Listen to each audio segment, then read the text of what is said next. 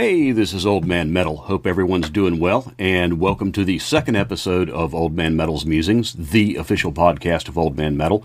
And thank you for joining me today, and thanks to everyone who watched the first episode. If you missed it, I looked at 5 really great songs from 2018, tracks from Feral, Hakata, Mentor, Rathrone, and Unleashed. So if you didn't catch that, check it out. I enjoyed making it, got a lot of good feedback on it, and so if you haven't seen it, give it a look. If you enjoyed it, make sure you gave it a like. That helps with the algorithm on YouTube. Also, if you are enjoying the content that I'm putting out, the little bit that I've put out so far, please go ahead and subscribe to my channel. That helps with the algorithm on YouTube as well. Sitting here watching the autofocus thing track my face, that's kind of freaky. Anyhow, maybe I need to stop looking at it.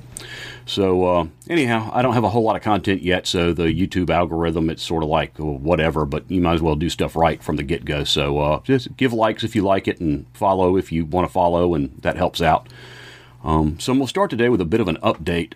I said in the afterword that I did to episode 1 that I was going to switch from 720p to 1080p, and that was going to push me into a new laptop, and that is the case. And I've got the new laptop, and I've got all the software loaded on it that I'm going to use, and I'm actually using it right now for this episode. I've got it recording the audio off my mic over here, and so far I'm pleased with it. I haven't done that much with it yet, so the proof's going to be in the pudding when it comes time to edit this video, but so far so good. And it's a Lenovo, and it's kind of funny because it's a model that Lenovo actually doesn't sell. It's the Legion Y7000, and it's positioned as a gaming laptop. And you can't buy it from Lenovo. It's a custom build that they do custom builds for other people to sell, I guess. And you can get it on Amazon, and you can get it on Walmart. Those are the 2 places that I know of that have it. But you can't get it from Lenovo itself, which is, like I said, it's kind of odd, but whatever. It's an Intel Core i7 with 16 gigs of RAM, which there could be more RAM on it, but for the price point that I was going for, I think 16 is going to get me the performance I need, and if not, it's easy enough to add later. It's got an NVIDIA GeForce GTX 1060 graphics card, and I think that and the additional power in the processor is what's going to make it do what I need it to do versus what I was using. It's a dual drive system. It's got a 128 gig PCI solid state drive, and it's also got a 1 terabyte regular old hard drive, HDD hard disk drive. And the idea behind that is you put the operating system and your software on the really fast SSD, and then you put all your data and everything on the other drive. And testing shows that if you do that, you get most of the speed benefit of the SSD without paying for the high price of the SSD to house all your data. And also, supposedly, from what I've read, there's some benefit to running your software on one and your data on the other when you're doing read-write intensive stuff like editing video and rendering video, which sort of makes sense. So anyhow, the design, the fit, and the finish on the laptop are really nice. The performance we'll see once I start editing with it, but in terms of the research that I did on it, I'm sure it's going to be fine. The price on Amazon is about $1,100, which is a few $100s less than the price point on the other different laptops that I was looking at. And in most cases, the Lenovo had some better specs anyhow, so that's the one that I settled on. I'm going to put a link to a pretty good review of it in the show notes below in case you want to take a look at it and learn more about it. And I also picked up a cheap video camera to use for my beer cam. I tried to use a beer cam on the update that I did, the afterward to episode 1, and I used an old Canon PowerShot that I had, an old one, and it turns out that it would only film 30-second clips, and I didn't realize that till after the fact, so that didn't work as a beer cam, and so I picked up an El Cheapo to do that.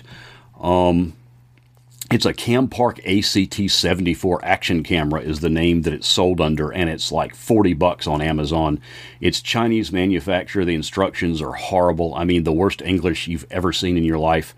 But the price was right and it works. And when I looked at the reviews on it, what I figured out from looking was that basically this thing is a crapshoot. You're either going to get one that works or you're going to get one that doesn't work. And it seemed like it was about 1 in 10 that you were going to get a bum one. So I figured $40 and I need something cheap to use as a beer cam, and this seemed perfect. So went ahead and bought one, and it works.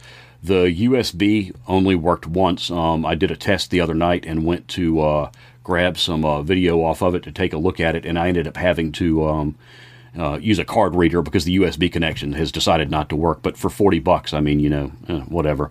The maximum file length on it seems at 1080p and 30 frames per second. The maximum file length seems to be about 18 minutes, but it just switches to a new file, so that's not a problem. I can splice them together.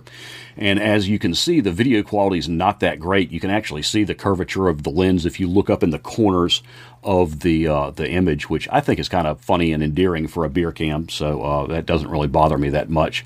So for what I'm using it for, if it keeps working, it's worth the $40. I feel bad for anyone who buys one of them thinking, hey, I'm going to get a great video camera for $40, because no, the fuck you're not. You're going to get a $40 video camera for $40. But like I said, for a beer cam, it's all good. I've got it mounted on an Archon heavy-duty camera clamp mount, which I got off Amazon for $28, and that I do recommend. For the price, it is friggin' awesome. It's not nearly as good as a Manfrotto Magic Arm, but for $28, it does what you need it to do, if what you need it to do is hold a video camera stationary in pretty much any contorted position you want. So I recommend that. And all the gear that I'm using to make these shows is down in the show notes, and I've got links to all the gear on Amazon. If you're interested in any of the gear and you decide that you're going to buy it, well, shit, click on the link below and kick me a little piece of it. That'll help my content that I'm putting out. Yeah, content, that's what it's called. So if you're going to buy the stuff anyhow, and you're going to buy it through Amazon, just click through the link, and you can't click through and bookmark it and come back and buy it later, because they're not going to give me my cut if you do that. So anyhow, if you like the stuff and you're going to buy it anyhow, you might as well support someone who's doing content that you enjoy. I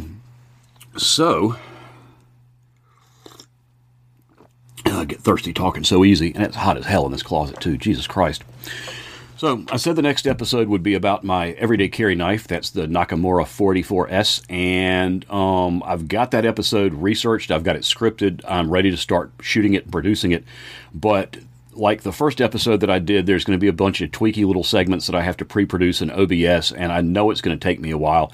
And frankly, it took me long enough. It's been long enough since the last video. I don't want to lose any more momentum, so I thought about it, and I said, well, I'm going to drop back and punt and just do another episode that's an easy one, just to shoot and edit like this one. And this one will be, well, there's a few pictures I'm going to put in here and there, but it's not going to be much. So that'll be the next one. That's why you didn't see the intro to this too. Obviously, on the first episode, I had a really cool intro that I did, and this one just led right into the video. The intro is something that I'm going to have to reshoot. I'm going from 720 to 1080p. I'm just going to have to redo it, and it's going to take me some time to do it. So I'm going to do that in time for the Nakamura episode, I'm sure, but I'm not going to bother doing it for this episode. It's just going to take too long. I am going to try to reshoot the show outro and the credits. That's pretty easy to do, so I'm going to try to do that for this episode. So when you get to the end of the episode, if you see scrolling credits, you'll know. So I guess that's the introductory stuff, and we're going to get on with the show now. The first order of business is going to be a look at a barrel-aged Imperial Stout that I've been cellaring for a few years, so I'm going to call this segment Out of the Cellar, and I've got a few other ones that I'm going to do the same thing with, I think. So you ask the question, what is cellaring? Like some wines, there are some styles of beer that actually benefit from being aged. Many don't, but some do. The trick is knowing which is which.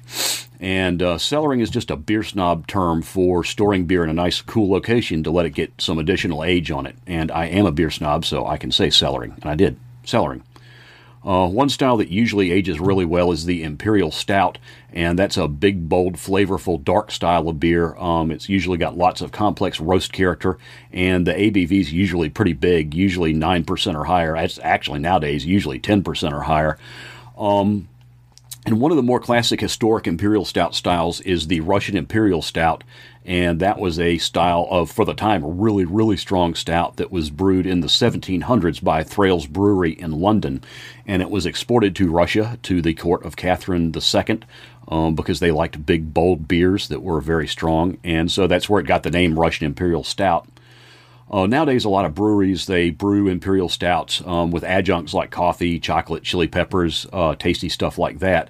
And so we call those American Imperial Stouts because they deviate from the original formula, the classic Russian Imperial Stout formula. And if you want to know more about Imperial Stouts, I'm going to put a link down in the show notes to the Beer Judge Certification Program notes on the style, so you can read up on that a little bit more if you want to. So why would you cellar an imperial stout? Well, there's two main reasons. One is to mellow the alcohol. Some of these imperial stouts, they come out, some of them are even as high as 13%. When they first come out, a lot of times they can be a little bit hot, and not hot enough that they're horrible to drink, but hot enough that if you let them age and mellow out a little bit, it's just that much better a beer. The other reason is maybe to round out or blend the flavors. Imperial stouts, like I said, tend to be flavorful. They have a tendency to have a bunch of big, bold flavors, especially if there's adjuncts like coffee in them. So aging them lets those flavors round out a little bit, blend together a little bit, and you get more of a seamless feel to the flavor on the beer. So that's another reason to do it. The third reason to do it is just because you like trying stuff, and it's what happens if I age this beer? How does it change? Well, the way to find that out is do it. So that's another reason. But mainly people do it to mellow out the alcohol and to let the flavors blend a little bit. And I think with wine it's probably the same. I don't know. I don't drink wine, don't care about it. But I imagine it's probably the same type thing. And one of the things that breweries like to do is aged finished stouts in bourbon barrels. That's a really big thing. And if you pay any damn attention to the craft beer world at all, you know that, because bourbon barrel aged stouts are everywhere. Sometimes they use other kind of barrels, wine barrels, whiskey barrels, this, that, and the other. And no, whiskey is not the same as bourbon necessarily. But a lot of times it's bourbon stouts. And so you get some bourbon notes and some oak notes. And if you are aging in American oak, you get some oak lactones that sort of come across as coconut too, which is kind of weird, but that's how it works. And that's what we've got today that we're going to look at. And this is the 2016 release of Founders KBS, which is short for, and I know I just leaned across the microphone talking. I'm sorry, I'm trying not to do that. It probably just sounded like crap for a minute there. That is the beast right there, Founders KBS. That is short for Kentucky Bourbon Stout. And that's what it is. It's an imperial stout that has been aged in bourbon barrels. It was originally brewed with chocolate and coffee as well. So they call it a breakfast stout. A lot of times if stouts are fairly good sized and they're brewed with coffee, they will call them a coffee or a breakfast stout rather.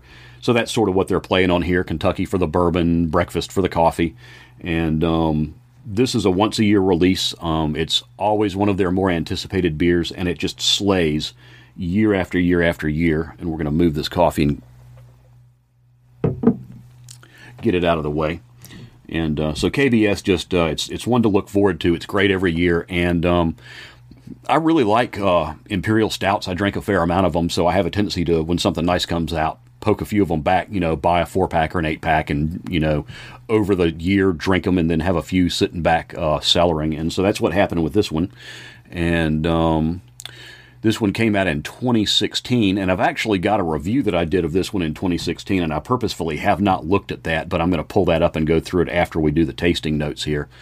And if you look on the back label, and you're not going to be able to see it on the camera probably, it's right there where you see the white etching on the yellow.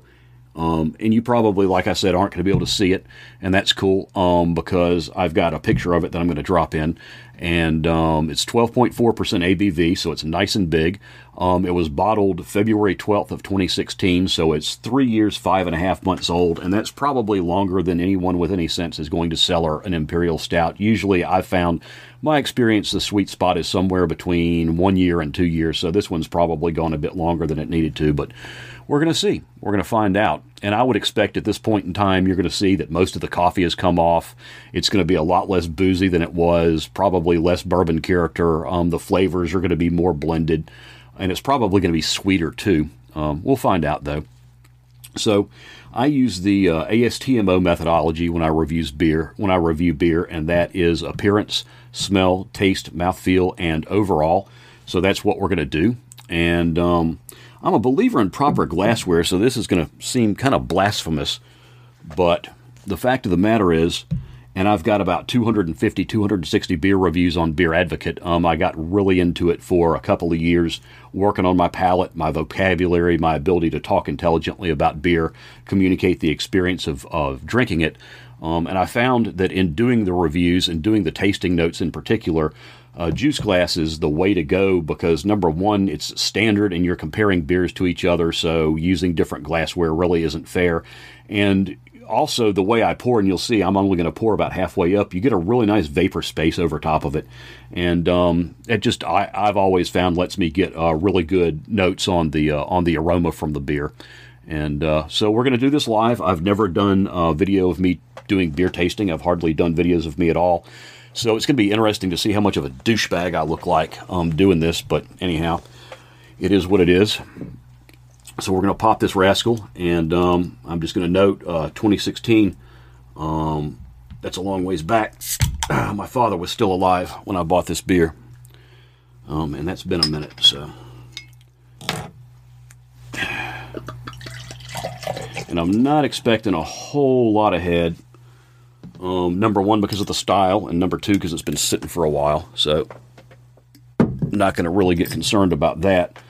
So, looking at the appearance, actually, that's a pretty decent head there, considering everything, considering the glass that it's in, and the style. Normally, head's not something that you necessarily go for a whole lot on this style. And I'm in really poor lighting here, and I've got a light in my face, so I can't really tell the color, except I can tell you it's an Imperial Stout, so it's black. And one of the things that I like to do is take a light, and this sort of helps you judge how black it is. And I'm going to see if I can see it on the camera. So this is a 30 lumen white that I'm shining through it. And you can see it's a bright little white. And that white that you're seeing at the top of the beer is actually not the white. I'm down at the bottom with it. So looking at that, I can't even see that white through there. So you're going to call that as dark as it gets, which is an 80.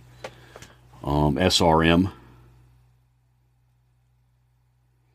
And so right off the bat, just coming up on it, you get the coffee a little bit, you get a little bit of bourbon, you get a little bit of booze. So I'm going to say it leads with coffee and bourbon.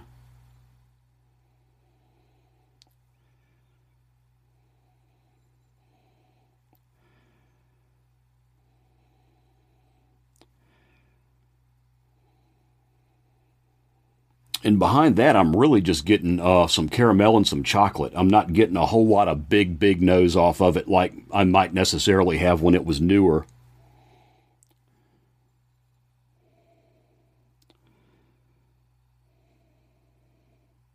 So leads with bourbon, leads with coffee, and then back behind that, you've got some chocolate, some caramel.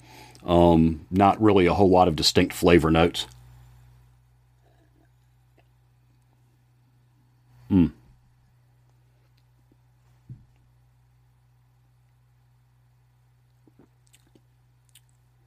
And that really tastes a lot like what I expect KBS to taste like.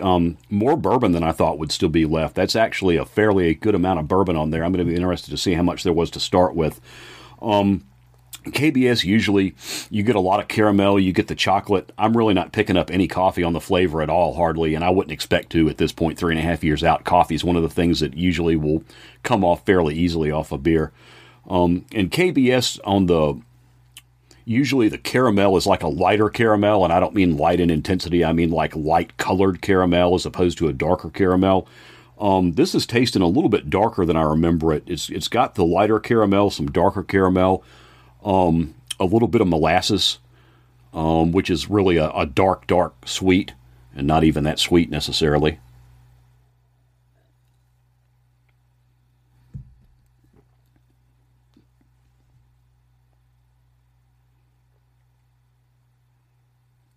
Still got a fair amount of bourbon. I'm going to say not much coffee.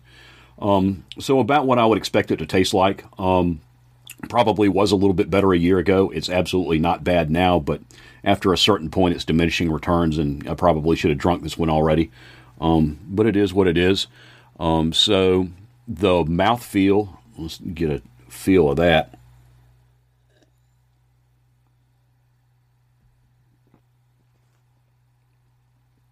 It's fairly viscous. Imperial Stouts have a tendency, some of them, to be fairly thick. This is not the thickest one I've ever had, but it's got a good bit of viscosity to it. It's sticky. It's got a sticky feel. And, and not to be crass, but what I mean by that is if I drink some of this and I hawk a loogie on the wall, it's going to stick to the wall. That's what I'm trying to say. It's got a really sticky feel. There's some sugars there that are making it cling. The booze, it's not really that boozy. I'm going to say that it's warming, not anywhere near what it would have been probably when it was fresh, because it's 12.4%. That's a good bit, but it's warming, and the carbonation.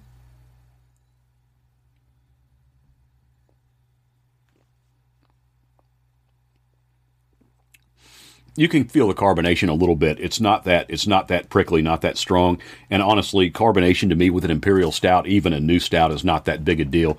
My thing with mouthfeel on an Imperial Stout is I want to feel the viscosity. I want it to feel thick. I want it to have a good full mouthfeel, and this definitely does have a good big full mouthfeel. Overall, yeah, like I said, I probably didn't need to sit on this one quite as long as I did, but it is good. And it's actually very good, and I'm going to enjoy drinking the rest of it. And I'm going to do that the right way. And that's the proper glassware in my book for an Imperial Stout, just an old brandy snifter. And the great thing about a brandy snifter is you can go to any damn Salvation Army or Goodwill or thrift store you want to, and there's probably a dozen of them sitting on the shelf, and they're probably 50 cents a piece. You pay through the nose for other good glassware, but as far as brandy snifters go, they're pretty cheap, pretty easy to come across. If you don't have a brandy snifter, you got a red wine glass, that's fine too. I mean, there's obviously not a huge difference between a good red wine glass and a brandy snifter, so you can do that too. Like I said, I think glassware is important, and maybe we'll talk about that in another episode. Not going to bother talking about it now. And shift things around a little bit. So we're going to change gears here. We're going to go from good beer to good metal, and it looks like we're about 22 minutes in, so god damn, I can talk. That's a fact. This is going to be a fairly long one, but it is what it is. Hope y'all are sticking with me. Hope you're not jealous of the good beer. Hope you're drinking a good beer, actually. And I'm just going to say cheers to the folks at Founders for making it. Cheers to the folks at Hey Beer for bringing it into North Carolina and providing it for me to purchase and stick away in my cellar for 3.5 years, or the back of my closet, as it were. And cheers to you. And like I said, I hope you're drinking a good beer. And if you're not, pause the damn video and go get one. That's the great thing about this. You can pause the video, go get another beer, go get this beer, go get your first beer, whatever. Go get a good damn beer. And while we're talking about this next segment, drink your good beer with me. So like I said, we're going to shift beer. We're going to shift beers a bit. We are going to shift gears. We're going to go from good beer to good metal. And we're going to look at what I think are the top 5 front runners right now for album of the year. My opinion, not necessarily yours. No particular order. I just looked and I said, these are the top 5 on the list that are fighting for that top spot. And we're going to talk about them a little bit and give you some stuff to check out. I'm going to put links down in the show notes. I said I'm trying to keep this episode short, so I'm not going to do samples or any of the stuff that I did on the first episode. I am going to go back and do episodes where I do that type of thing, absolutely, because people really enjoyed it, and I enjoyed doing it that way. But like I said, trying to push this one out. Just want to go ahead and get it done, so I'm not going to do any samples. What I am going to do, all 5 of these albums are on YouTube in their entirety, so in the show notes below, I've got a link to all of them, so go and listen to them. Listen to them for free. Check them out. I mean, that's the wonderful thing about music nowadays. I don't do blind buys on albums ever, and I mean, I'm about to be 50 years old. I'm coming up on 50. When I was coming up, a lot of what you did was blind buys because you couldn't get on the internet and check stuff out or even get on the internet and read reviews. So take advantage of the fact that you can check these things out. You know, I think they're great. I think you'll think they're great, but maybe you won't. And so if you find out, then you'll know. So the first one we're going to look at is from a band called Ravenous Death. And I'm going to throw an image up here too. I'm going to try to get some decent video right there, but I'm going to throw an image up there too. So that is Ravenous Death. The album is called Chapters. I'll put the used ones at. I'm running out of space here. I need like a second desk to set shit on, it seems like. So Ravenous Death, Chapters of an Evil Transition. Ravenous Death is a fairly new band. They were formed in 2016, but none of the members are new to the Mexican death metal scene, which is what they're part of. They've all been in previous bands. Chapters of an Evil Transition is their first LP. They had a EP come out on an indie. It was an indie independent. It was called Ominous Death Cult. That was 2017. So 2019, their first album comes out on the Memento Mori label.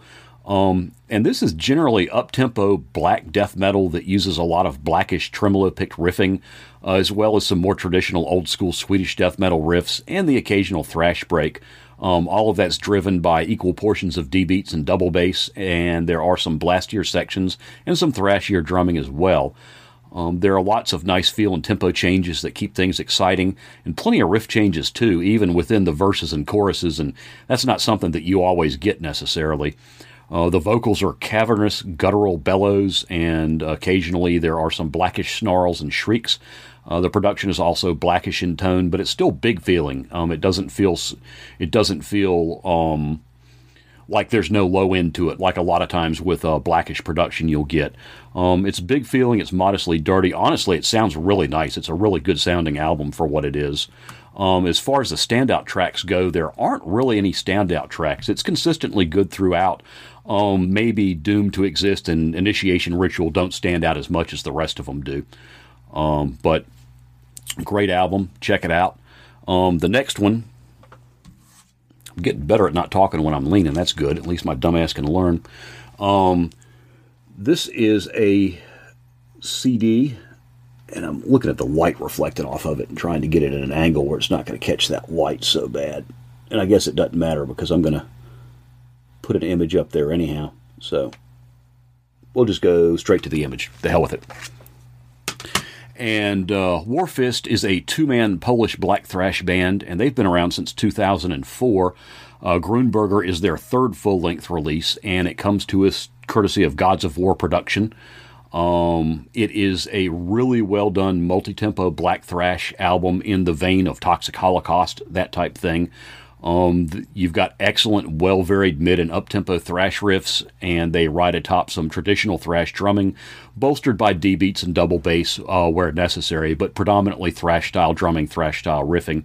Warfist make really nice use of really crushing down-tempo sections and breakdowns for build and release of tension and keeping things interesting. And they also use the occasional thrash lead or a groove bit or a gang chorus or a crossover riff. They throw all sorts of different things in there for variety, so that keeps it really interesting, and that's one of the things that I really like about the album. The production is fairly blackened and dirty, and it reminds me a lot of mid-era Toxic Holocaust. I mentioned them already as a reference point.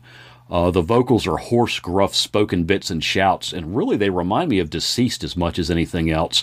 So the vocals don't remind me of Toxic Holocaust so much, but standout tracks, I'm going to say The Chapel of Death, The Burning Flames of Ignorance, which is a great fucking title, and Grunberger, Drinking with the Devil. And that's one of those songs where you've got like a second subtitle in parentheses, and I always thought that was cool. So it's always cool to see someone do that, so...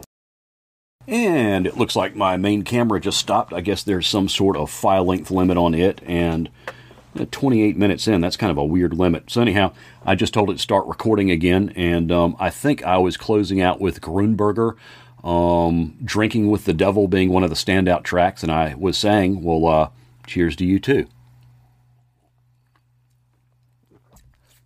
So the third album we're going to look at, it's like magic. It just keeps refilling itself. It's like the never-ending glass of beer until I get done with it. So the third one we're going to look at is an album by a band called Occultist. The album is called Reinventing Evil. And Occultist is a fairly new death metal band from Portugal. According to Metal Archives, they formed in 2016. One of the guitarist and the drummer were in a previous band, but the other three members, Occultist is their first band, so these guys are really new. And other than an EP called Eye of the Beholder that they put out in 2017, Reinventing Evil is their first output, and it's certainly their first full length. And it's out on Alma Mater Records, and it is a beast of a debut. I mean, if you're a new band and you put something like this out as your first album, you should be proud of yourself because it's really good. And what it is really thrashy, blackish death metal, and it uses a lot of groovish and thrashy feel and tempo changes to break up the mid and up-tempo tremolo pick death metal riffing. So there's a lot of traditional tremolo pick death metal riffing, but they throw in some thrashy sections and some groovy sections, and there's a lot of feel changes and tempo changes to keep things interesting.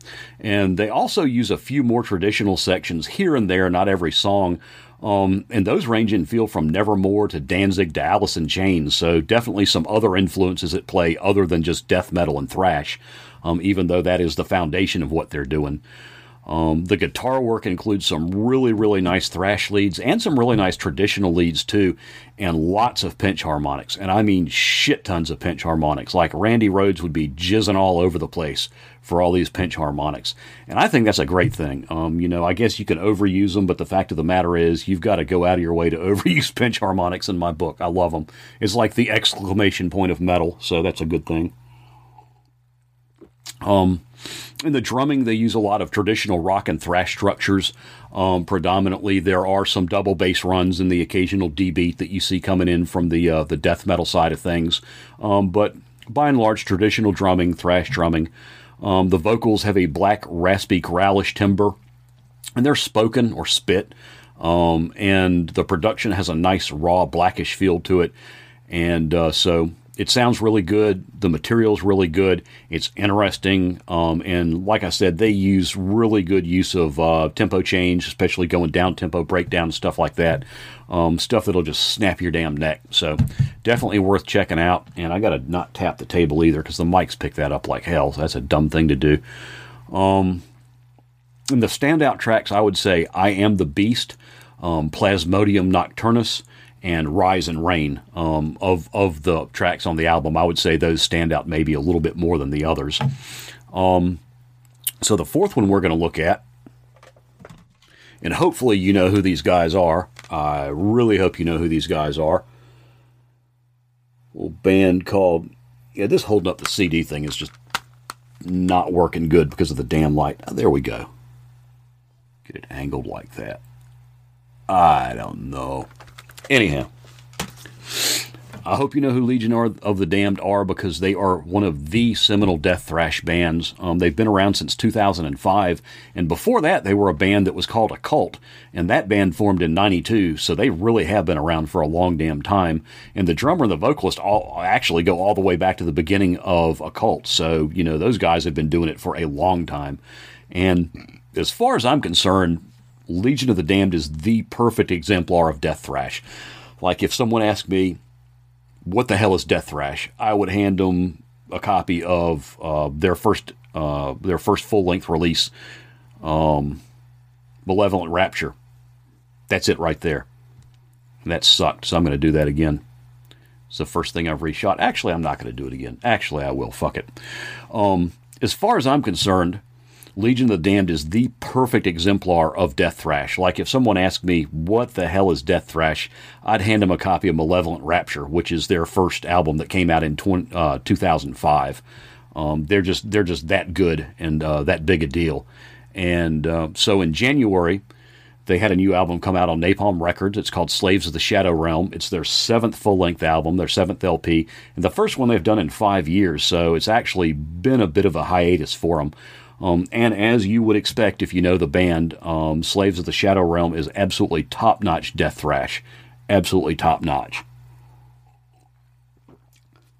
And as always with their stuff, it's primarily mid and up-tempo thrash riffing, the occasional tremolo pick death metal passage for contrast, all the neck-snapping riff and tempo changes that you expect out of good thrash. Those are all there, and that's one of the things that I love about them is they will wreck your damn neck like nobody else. The drumming follows suit, is primarily drawn from thrash with some occasional death metal bits, same thing as the guitar work. The song structures, importantly, are more like death metal than the traditional verse-chorus thrash simplicity. That's one of the things about thrash is typically it's verse-chorus, or some minor variation on that. Death metal, you get into some weirder structures, maybe more linearity. There may be choruses, but there are multiple choruses. The verses don't work out the same. And so that's one of the things that you see a lot with death thrash is you won't see the traditional thrash structures. You might see traditional thrash riffing and drumming and some other death metal elements, but typically the song structuring will be more drawn from death metal. And that's the case with Legion of the Damned. The production aesthetics, just like always for Legion of the Damned, they sound the same as they always do. Blackish, that type of early black thrash, kind of a little bit tinny like old thrash was. Black, a little bit raw, definitely how it sounds. Another great album from a consistent ass kicker of a band, so if you haven't heard it, you need to check it out. It came out in January, and I actually didn't click onto it for a couple of months. It slipped past me somehow or other, but as soon as I got my hands on a copy of it and checked it out, absolutely wonderful. So, standout tracks are going to be Slaves of the Southern Cross, Warhounds of Hades, and Black Banners in Flames, which is another really cool song title. And last, but certainly not least, that is really good, but probably not as good as it was a year ago. Anyhow, last but not least is something that I thought that we would never see. Chicago's Usurper is one of my favorite black thrash bands. Always has been. They started out in 94 with a demo, and their first LP, Diabolosis, in 95 was pure black thrash with emphasis on black. It was pretty damn raw, pretty heavily influenced by black metal. Their second album wasn't maybe quite as raw. The third one came out in 2000. It was called Necronemesis, and that one saw them hit a balance between the black and the thrash that nowadays draws a lot of comparisons to Celtic Frost.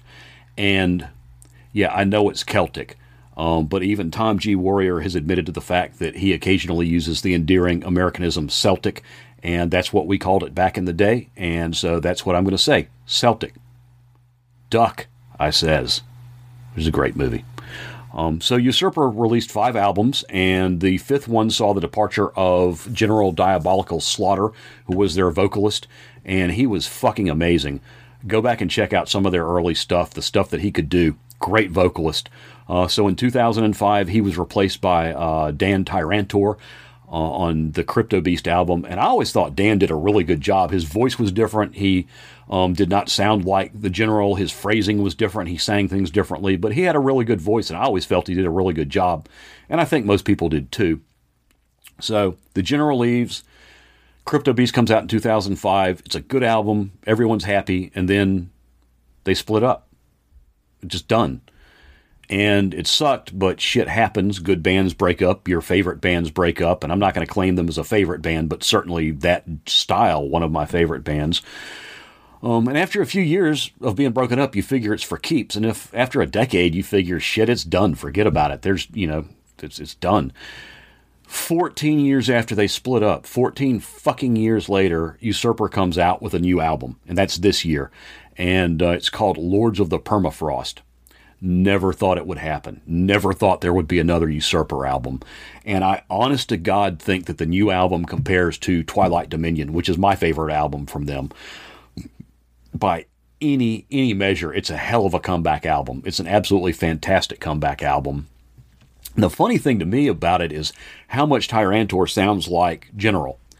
The timbre of his voice is still a little bit rougher, but it's a lot closer to the way the General sounded, and enough that you notice it when you listen to it. And the phrasing is spot on General. The phrasing, he's not singing it the way he sang on Crypto Beast. I swear the phrasing, it's so much like the General that I had to check the credits to be sure who was singing. I figured maybe the General had been chain smoking for the last 14 years and his voice had roughened up or something a little bit. It's like the whole band took this big step backwards to Twilight Dominion. And that's, like I said, my favorite album from them. So I'm just over the moon the fact that they dropped this new album, got back together, and it's as damn good as it is. I'm really digging it, and if you like Usurper, you need to check it out because you're probably going to dig it too. Just absolutely fantastic stuff. Just as excited as I could be that they did that. So that's gonna about wrap it up. At the 39-minute mark. Good God Almighty, God, I can talk, y'all. So I hope you enjoyed listening to me talk. Talking about some new gear. 2016 Founders KBS Stout. Yeah, I'm a little OCD, if you caught that. Some new metal from Ravenous Death, Warfist, Occultist, Legion of the Damned, and Usurper. And like I said, those 5 albums right now, to me, they're leading the pack in terms of what's going to be album of the year. That can change. It's only August 1st. But that's where we're at. If you did enjoy the episode, please leave a like. The next episode should be the Nakamura Everyday Carry Knife episode. If you're not subscribed, make sure and subscribe so that you get a notice. You don't miss out on that. And appreciate the support. Interested in any comments, anything you've got to say, please comment down below. I get a handful of comments because obviously I'm just starting out, so I definitely read every single goddamn one of them. So like, subscribe, comment, join in. If you're not following me on Twitter, that's the best way to keep up with me, at OldManMetalOG. And I'm on there every day talking about metal, talking about beer, talking about other stuff, mostly metal and beer, mostly metal. So follow me on Twitter, join me on Twitter, and a lot of good people on there that I run around with talking about some good metal, so it'd definitely be worth your while. And in closing, for this time, I am Old Man Metal, and thanks again for joining me. Second episode of the podcast. If you enjoyed it, tell your friends. If your friends don't like it, get new friends, because they don't know what the shit they're talking about. And until next time, keep those horns up high. Y'all take care.